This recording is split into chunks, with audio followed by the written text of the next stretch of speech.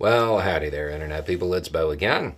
So, today we are going to talk about Biden, an executive order, and a very lengthy story, and how something actually happened because the coverage of this executive order being signed is lacking in context. And it's important that people understand how this came about.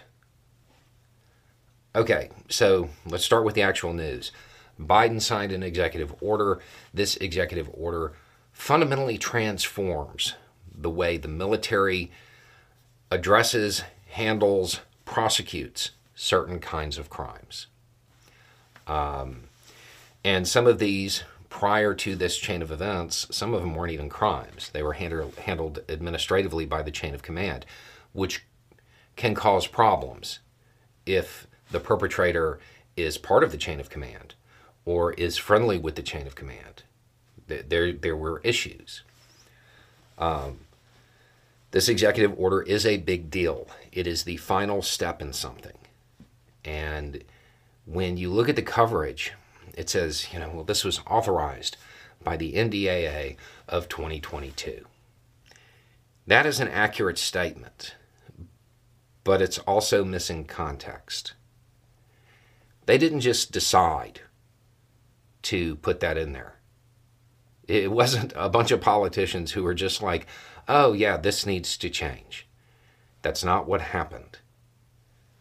The earliest there is coverage on this channel about it is on June 6th, 2020. And if you go back and watch that video, I'll have a link down below, you'll see that I start off by saying people had been asking me to cover this, but I was waiting for the first part of the investigation to finish. This is a long and winding story, and it has a lot to do with a person named Vanessa Guillen at Fort Hood, what was then Fort Hood.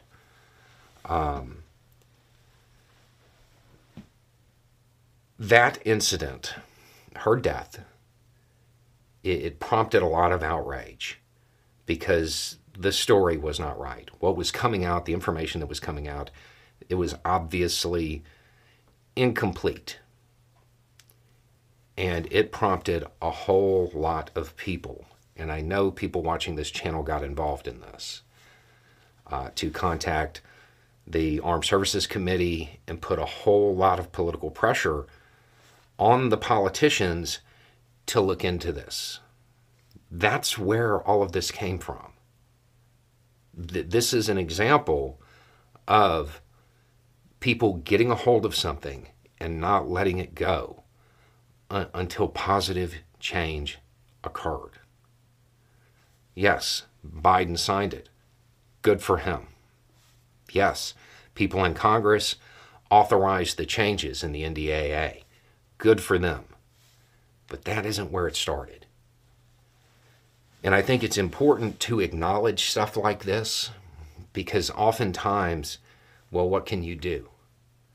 Here's an example where every step, once the political pressure started getting applied, is documented on this channel. Yeah, it took years, but the change is dramatic.